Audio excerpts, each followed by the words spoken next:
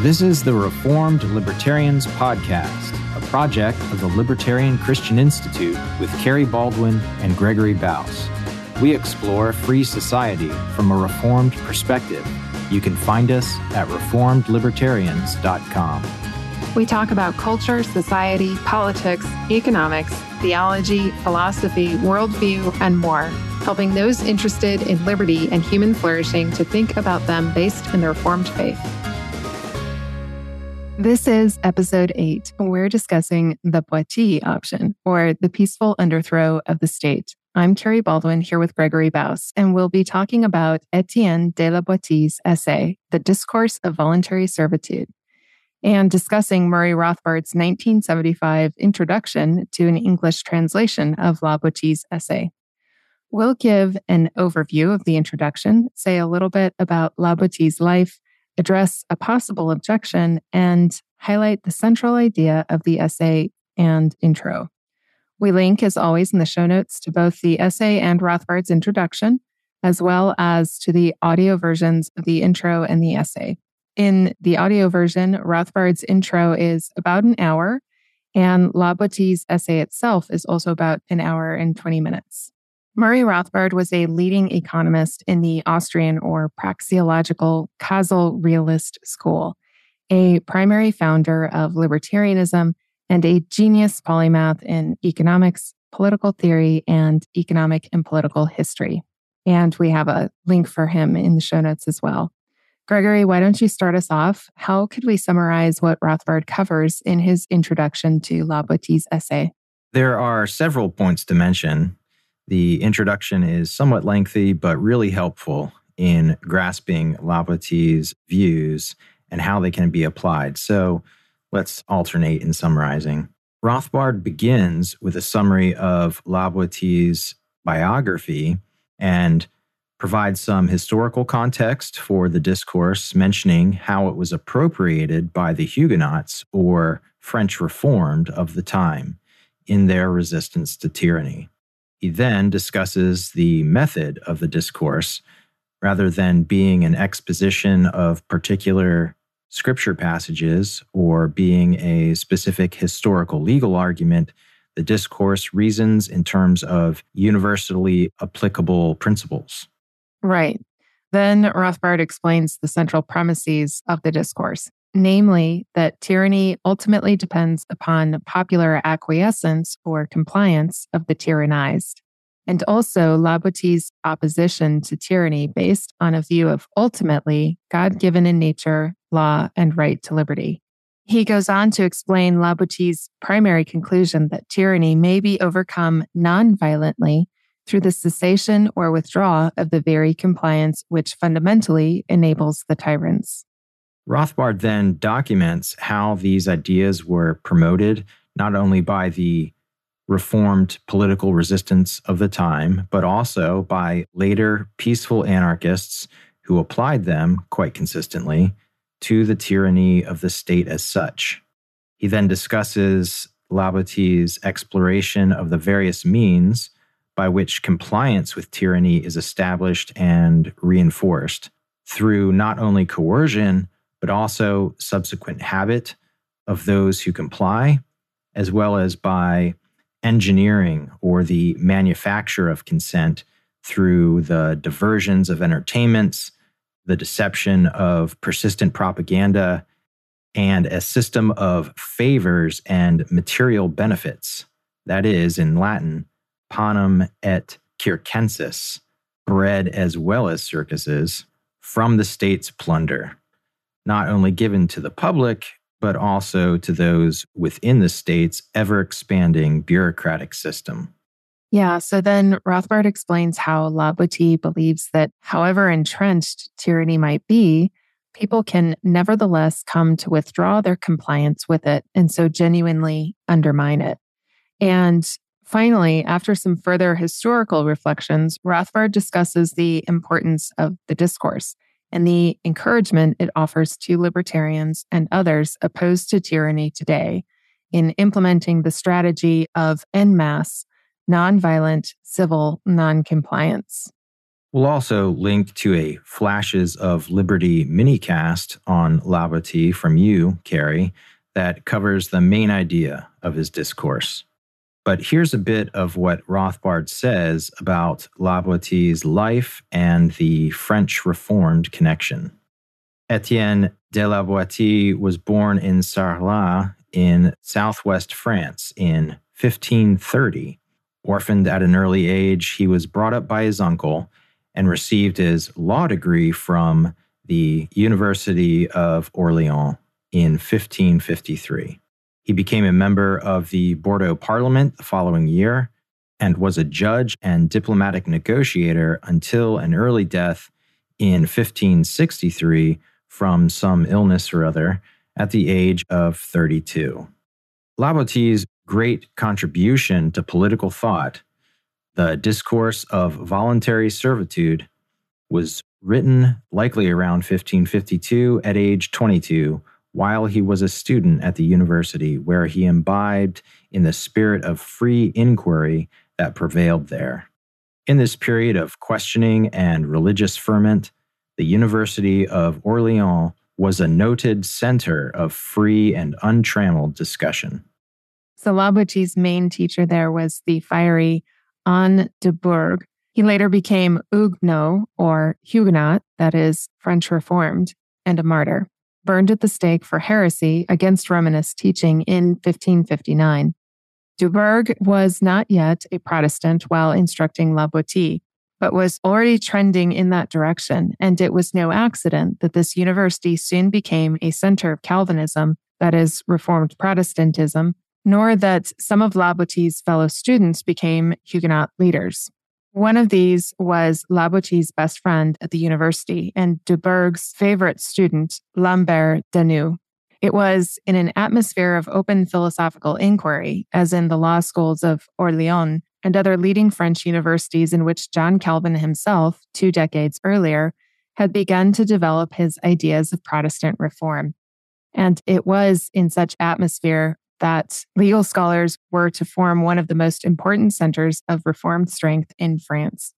I just want to add, I think it's telling that Reformed Protestantism was really nurtured amid questions about how we are to respond to tyranny. The religious tyranny Martin Luther resisted went hand in glove with political tyranny. And while Luther was known for opposing the violence of the peasant revolts, Calvinism developed in the context of the idea of nonviolent resistance to tyranny. La Boetie's discourse was first published, though partially and anonymously, in the Huguenot pamphlet Wake Up Call to the French in 1574 by Nicolas Barnot, with the collaboration of Theodore Beza, Calvin's successor in Geneva. La Boetie's call for mass civil disobedience was also picked up by another Huguenot pamphlet in 1575, which advocated an association of towns and provinces for the purpose of refusing to pay taxes to the state. The full text with the author's name appeared for the first time a year after that in 1576 in a collection of Huguenot essays compiled by Simon Goulart, a Reformed minister at Geneva. So that's a bit of the historical context. But Carrie, right off the bat here, I want to bring up an objection that might occur to some of our listeners, as it occurred to me when I first heard the main idea of what we're calling the Boetie option, or the strategy of the peaceful underthrow of the state. If what La Boetie proposes is that tyranny ultimately depends upon popular consent, so that such tyranny can be non-violently overcome through the withdrawal of the very consent that enables it, what about consent of the governed? If legitimacy or legitimate civil government or the just power of civil government is by consent of the governed, then doesn't La Boetie's view render all tyranny somehow legitimate? Yeah, so we do affirm consent of the governed as a prerequisite for legitimate civil governance, most definitely. And the first thing we would say is that this sort of consent La Boetie is talking about isn't what we would call informed or genuine consent. Just think about what genuine consent must be like when required in other obligating contexts. I've mentioned previously the parallel of tyranny to abusive relationships, for example. And always, the key to resisting abusive relationships rests in the victim, not the abuser. Like the tyrant, the abuser likes the power they wield. Why would they back down? The victim needs some level of awareness for their situation and some courage to do what it takes to effectively resist. And we would not say the lack of such awareness for or courage to resist gives any legitimacy to the abuser's actions. In fact, both the abuser and the tyrant want you to convince yourself that you've legitimized them through your passivity. So that's why what La Boetie's speaking of, we've referred to as acquiescence or mere compliance. It's not the sort of consent that's needed for real political legitimacy, but he's speaking of a critical mass of people going along with illegitimate tyranny. When we go along with the tyranny inflicted upon us, we're not legitimizing it, but we're contributing to the perpetuation of it. Second, it's important to remember that when it concerns monopoly civil government, one's particular consent isn't actually a deciding factor. They will tax and serve you, whether you've consented or not. It doesn't matter if you're okay with the police or seatbelt laws or mask mandates. In reality, your specific consent is irrelevant to tyrants claiming a right to govern you. As a simple matter of fact, the state, just like the abuser, doesn't care about your consent. And that's certainly an indication of their illegitimacy. What they care about is the ease by which they get away with their abuse. They want enough people tolerating them and tolerating what they're doing so they can get away with it. Well, that's absolutely right. I'm reminded that Johannes Althusius actually makes that connection explicit in his work, Politica, of the state being an abuser and relating that to abusive relationships. Mm-hmm. I think those considerations answer the objection. Just to elaborate on your point about affirming genuine consent of the governed as a prerequisite for legitimacy, we should also say we hold that the ultimate origin or source of legitimate civil governance, as with every kind of legitimate authority, is God and his prescriptive ordinances. People then can more or less conform to what God has ordained to his various norms. Be sure to check out episode 2 at reformedlibertarians.com/002 on what Romans 13 says about civil government for more on that and the fact that God does not ordain tyranny. Genuine legitimacy as such doesn't originate with mere consent, though it's a necessary precondition. Even if people genuinely consented to tyranny, that would not convey legitimacy upon any unjust government or unjust law or power or unjust use of power. Now, this might raise the question of whether the idea of political representation is coherent, but that's for a future episode. In any case, Carrie, in this introduction, how does Rothbard describe La Boetie's basic conclusion, what we're calling the strategy of the peaceful underthrow of the state? So Rothbard says La Boetie eloquently concludes that obviously there is no need of fighting to overcome a tyrant, for he is automatically defeated if the country refuses consent to its own enslavement. Tyrants need not be expropriated by force. They need only be deprived of the public's continuing supply of funds and resources. The more one yields to tyrants, La Boetie points out, the stronger and mightier they become. But if the tyrants are simply not obeyed, they become undone and as nothing.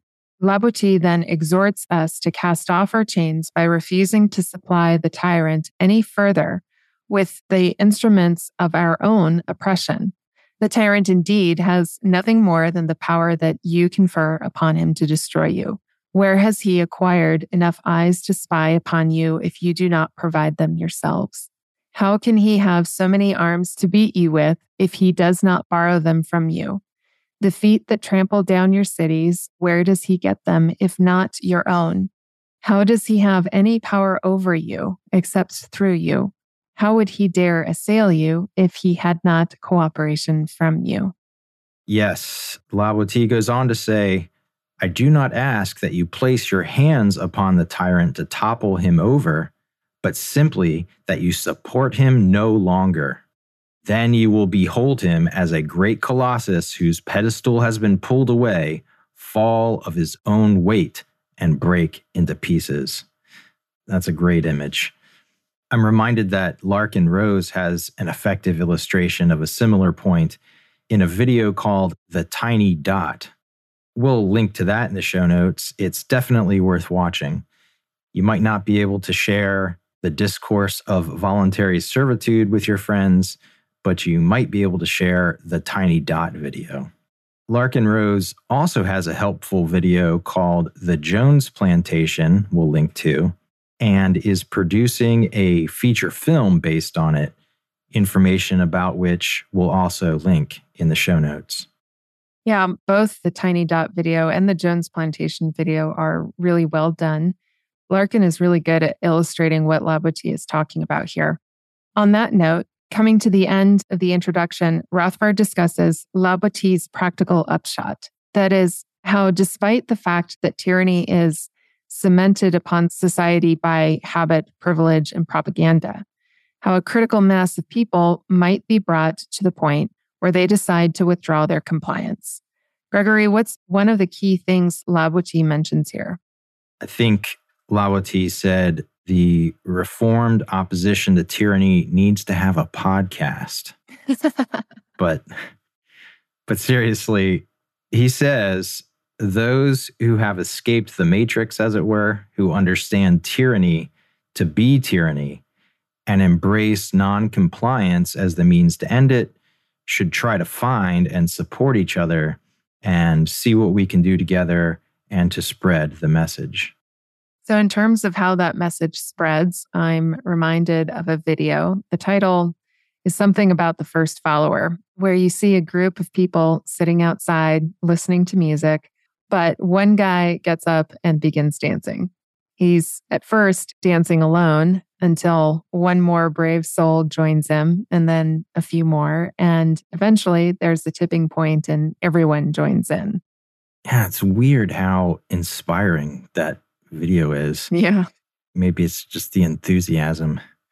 But especially if you imagine, instead of dancing, people catching on to illusions fostered by the state and acquiring knowledge of liberty and its genuine benefits. Mm-hmm. I'm reminded too of the Czechoslovakian so-called Velvet Revolution of 1989, when a critical mass of people in what is now Czech and Slovakia just said, we're not doing this anymore. And the communist regime came to an end peacefully. It's funny we don't hear much about that one anymore. I highly doubt U.S. government schools are teaching about that.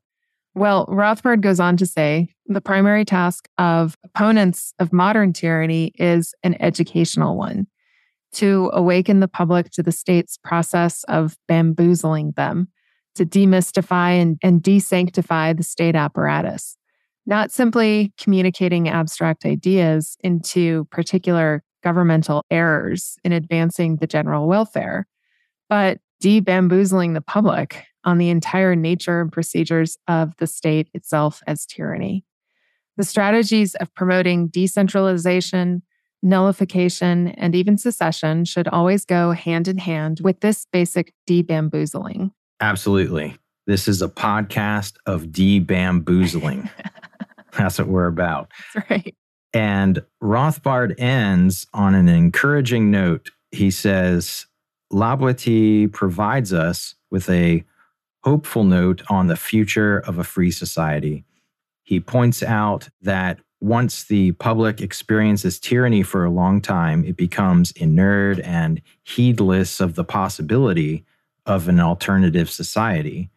But this means that should state despotism ever be removed, it would be difficult to reimpose statism on a society with stateless civil governance.